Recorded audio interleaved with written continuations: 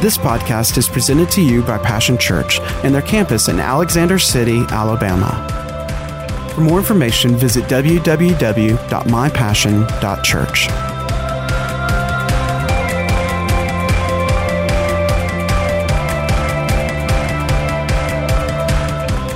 I'm here to challenge us not to stay in our feelings.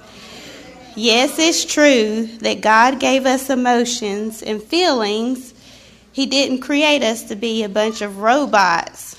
But staying in our feelings is a major tactic of the enemy.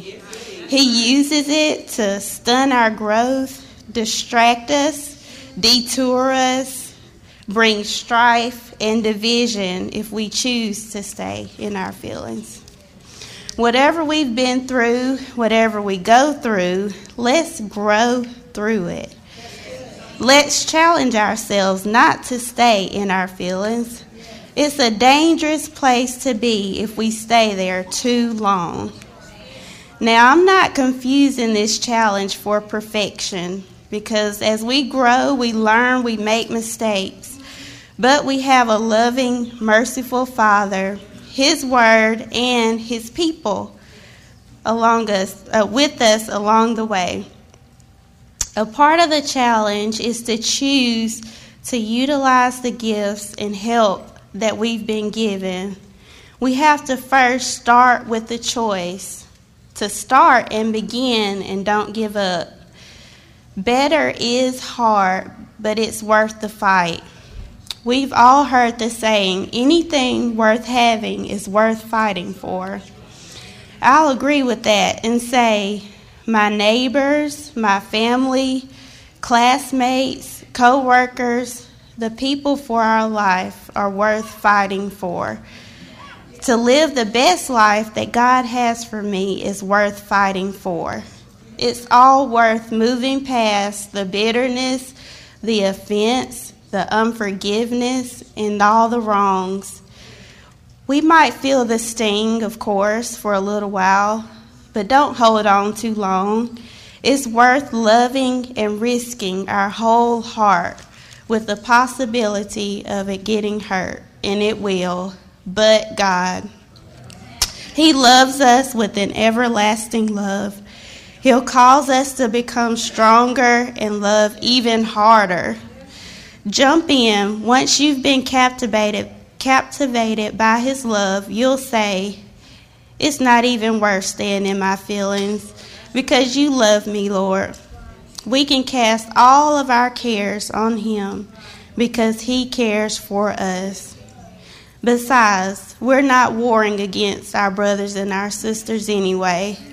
So again today, this moment, I challenge us not to stay in our feelings too long. Instead, let's focus our energy on loving God, loving others, and loving ourselves, all for His glory.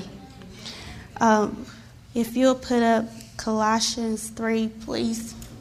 This is my prayer for us today. Clothe yourselves, therefore, as God's own chosen ones, His own picked representatives, who are purified and holy and well beloved by God Himself, by putting on behavior marked by tender-hearted pity and mercy, kind feeling, a lowly opinion of yourselves, gentle ways, and patience, which is tireless and long-suffering, and has the power to endure whatever comes with good temper. Be gentle and forbearing with one another, and if one has a difference, a grievance, or complaint against another, readily pardoning each other, even as the Lord has freely forgiven you, so must you also forgive. And above all these, put on love and enfold yourselves with the bond of perfectness, which binds everything together completely in ideal harmony.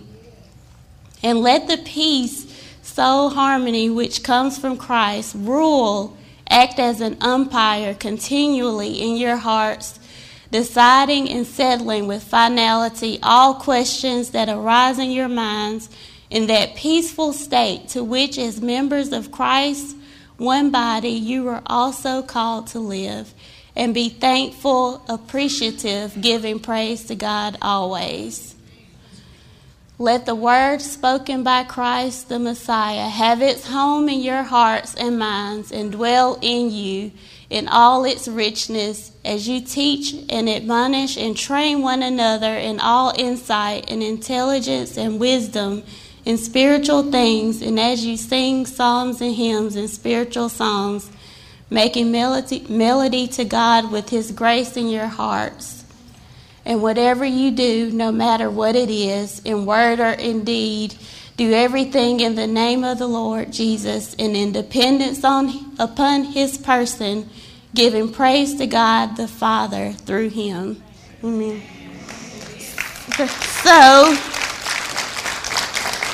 I'll leave you with this. Who's up for a challenge?